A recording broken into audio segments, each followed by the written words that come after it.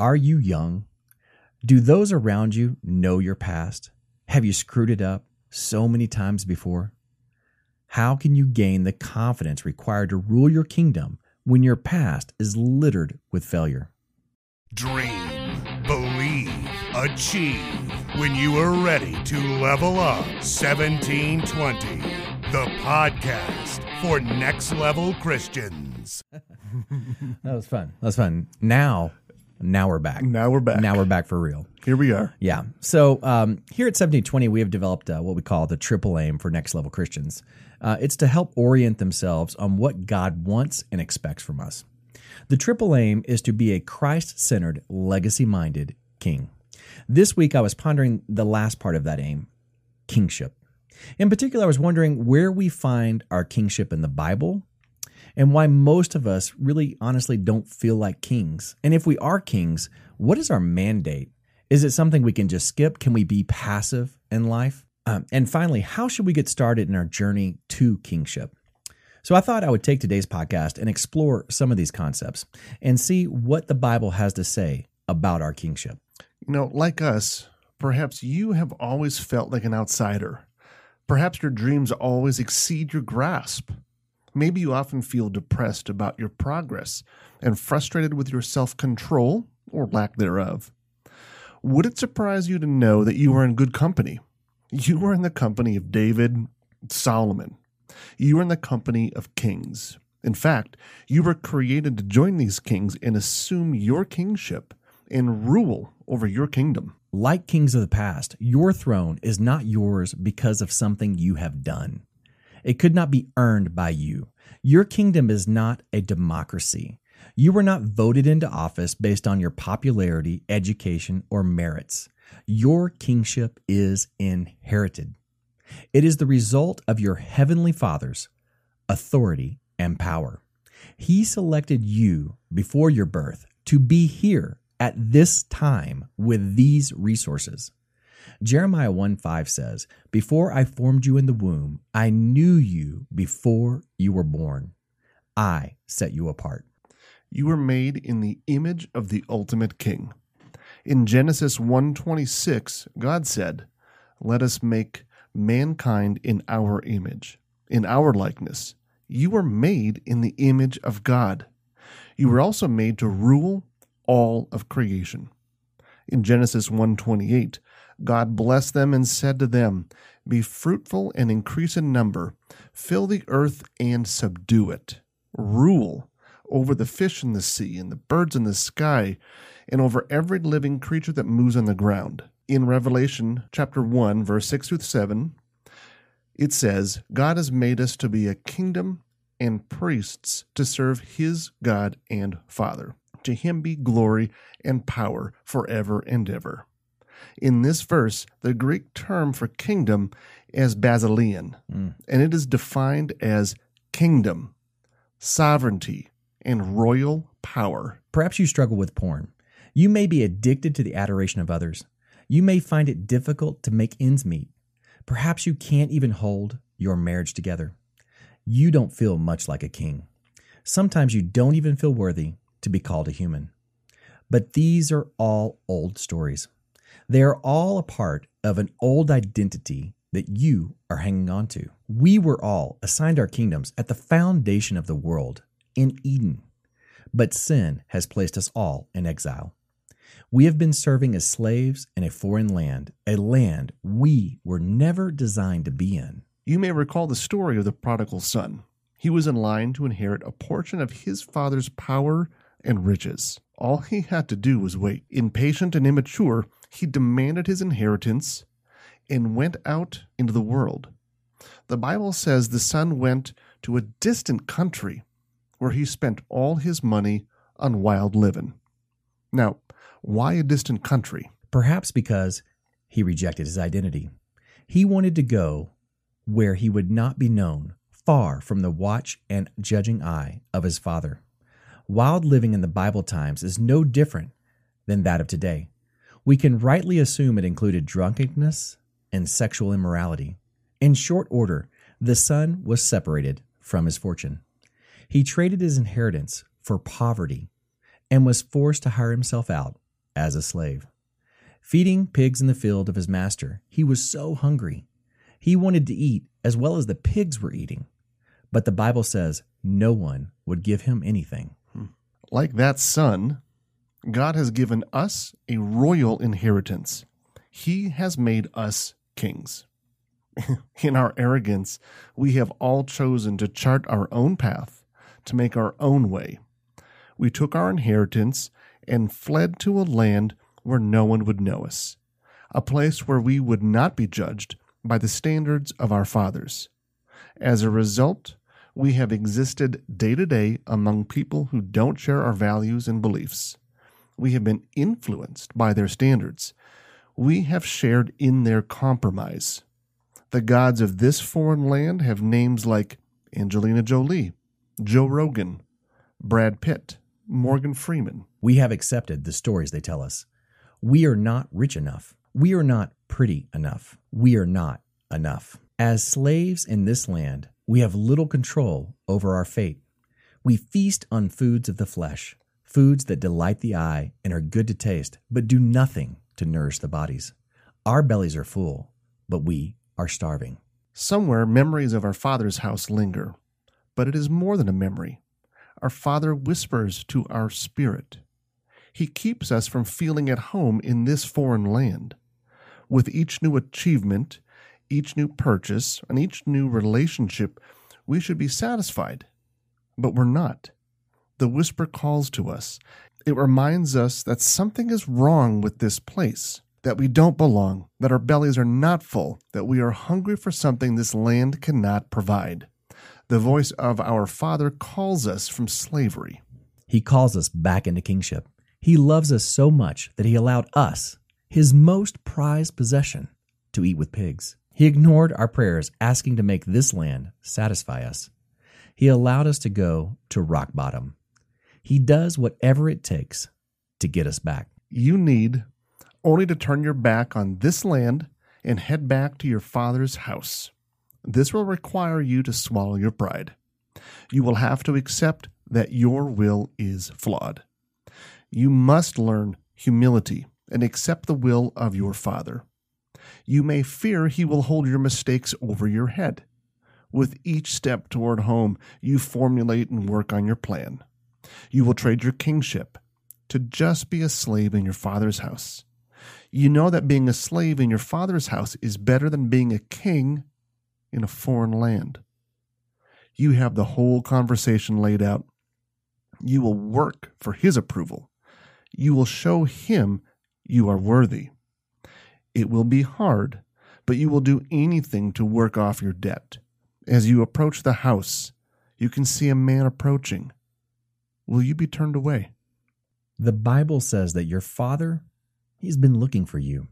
Each day he watched the horizon for your return, hoping against hope, praying that you were not lost forever. You begin the speech you have rehearsed. You hope the words will erase all the evils you have participated in, the lust, self-indulgence, waste, and shame. Eyes cast to the ground, you manage to mutter, "Father, I have sinned against heaven and against you. I am no longer worthy to be called your son." To your surprise, your Father's eyes are not filled with disgust. Instead, he orders his servants to clothe you in the finest robes and to prepare a feast.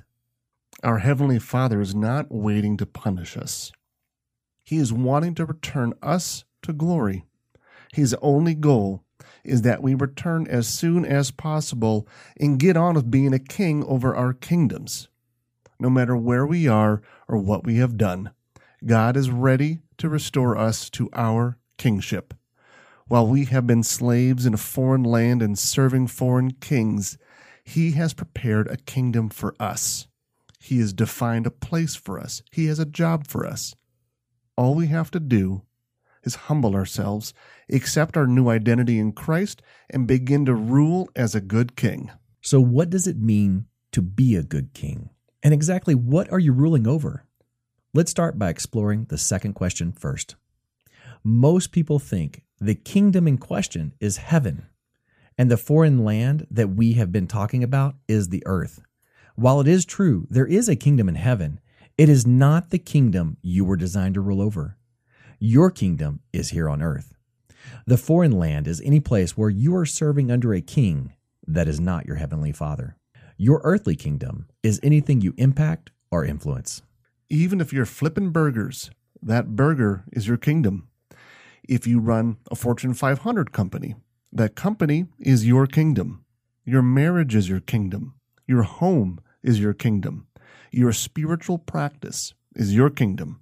Your body is your kingdom. Your bank balance, that's your kingdom's treasury. And no matter what you have been initially entrusted with, no matter what age you are now, or what level of success you have achieved, it is not God's intention to leave us where we are.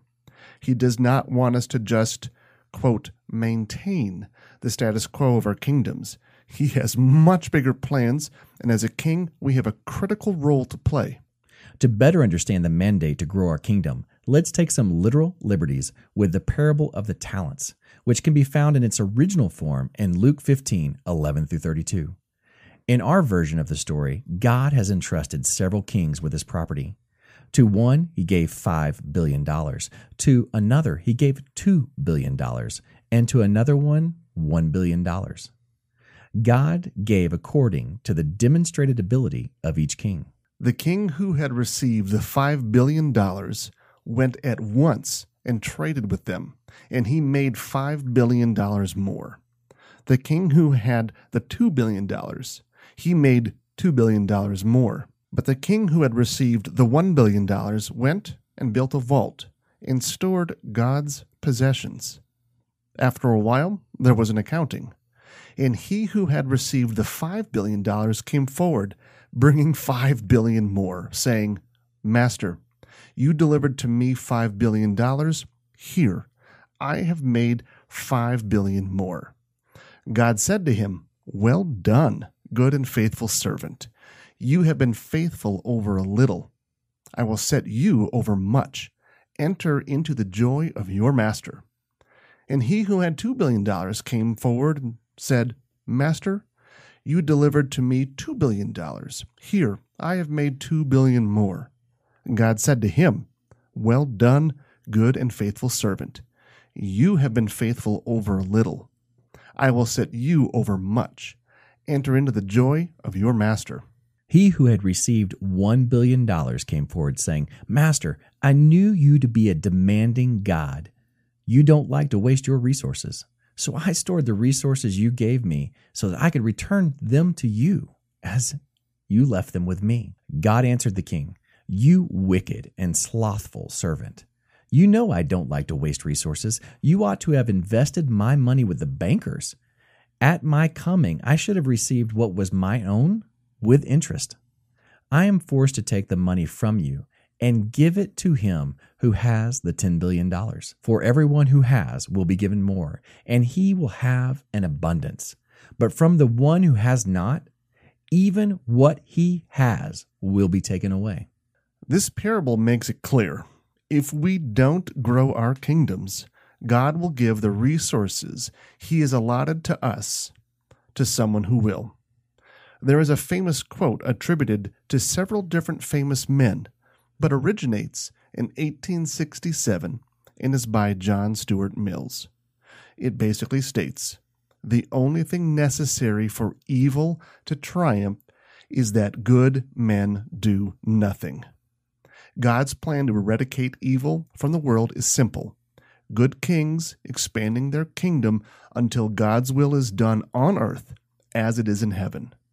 God wants good kingdoms to grow, and he will allot more and more resources to the kingdoms that are.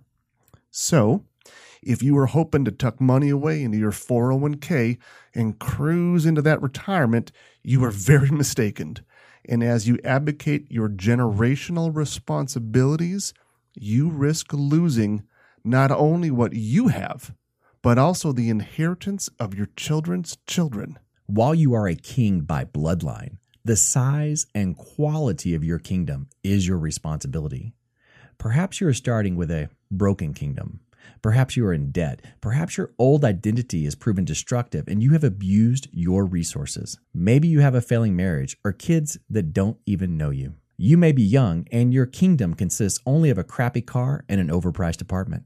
No matter the case, your mandate is the same.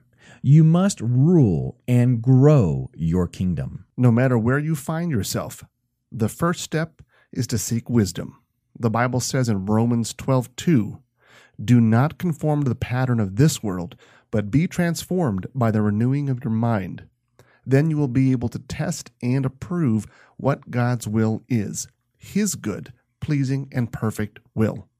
In other words, to make good decisions, you must first trust that God's will is good, and then know what His will is for your life.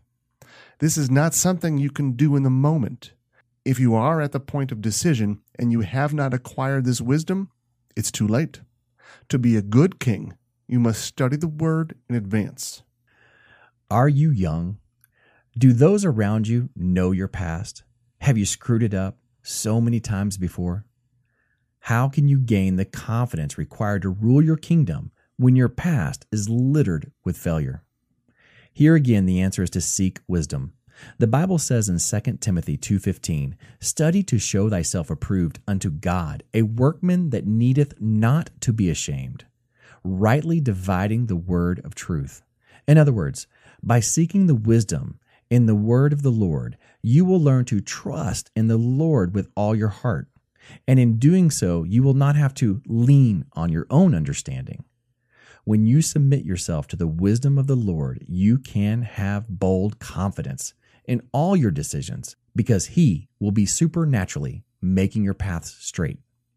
Seeking wisdom is the first step to becoming a good king. To supplement your understanding of the wisdom found in the word of the Lord, a good king also seeks and takes wise counsel. The Bible has a lot to say in this topic. Here's just a few verses from the book of Proverbs.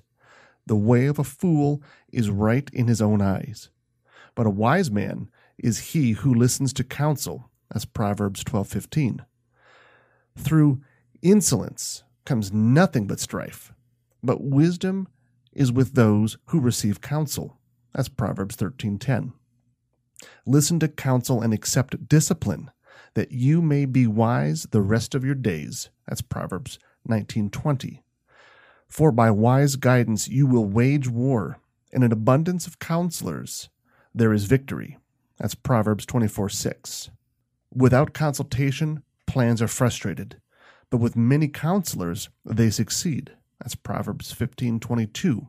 As you can see, your very survival depends on gathering a group of men for men and a group of women for women, who you seek regular counsel. Like wisdom, relationships with advisors must be built in advance of your decisions.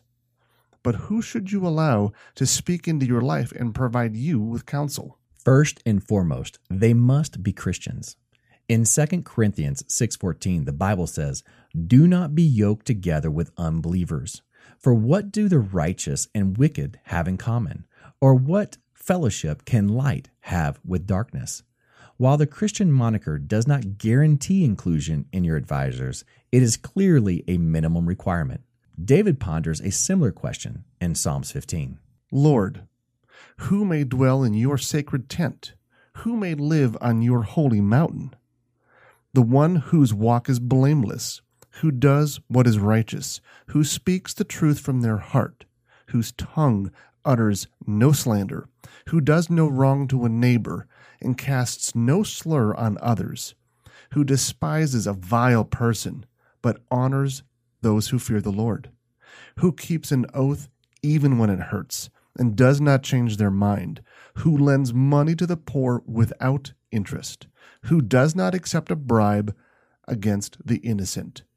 Whoever does these will never be shaken." You are going to bring to your advisors your most difficult questions and problems. You want a group of men or women who will not be shaken. Consider the virtues above and begin your search. If you are not finding anyone traveling in your circles who fits the bill, consider traveling in different circles. Lay the issue at God's feet. Pray that God prompts you as to what actions to take and then follow his prompts. God will not leave your request unanswered. So, you were made to be a king or ruler over your kingdom. The reasons you don't feel like a king today is because you were serving in a foreign land. It is time to return to your Father's house and take your rightful place as ruler over your kingdom. Once you have returned, start by reading the book of Proverbs, also known as the book of wisdom. Then pray that God will prompt you in the action needed to assemble your advisory group. Remember, you cannot abdicate your responsibility to your kingdom. If you do, you can expect what you have now to be taken from you and given to a king who will. This is our mandate as Christians. If we accept this calling, we have the opportunity to change the world and change the world's view of Christianity, and thus fulfill the Great Commission. Thanks for spending this time with us. If you have not already, subscribe to our podcast and remember to leave us a review on iTunes and Google Play. Each positive review raises our rank and exposes this content to people who probably would not normally hear it. You can find links to all of our social media pages, YouTube channels, iTunes, and Google Play at 1720.org/podcast. That is also a great way to share our content with anyone you think would benefit from it. Finally, be sure to follow our page on Facebook. That's facebook.com/1720.org. And be sure to put the .org in there. And subscribe to our newsletter at 1720.org. Thanks, and we'll see you again next week.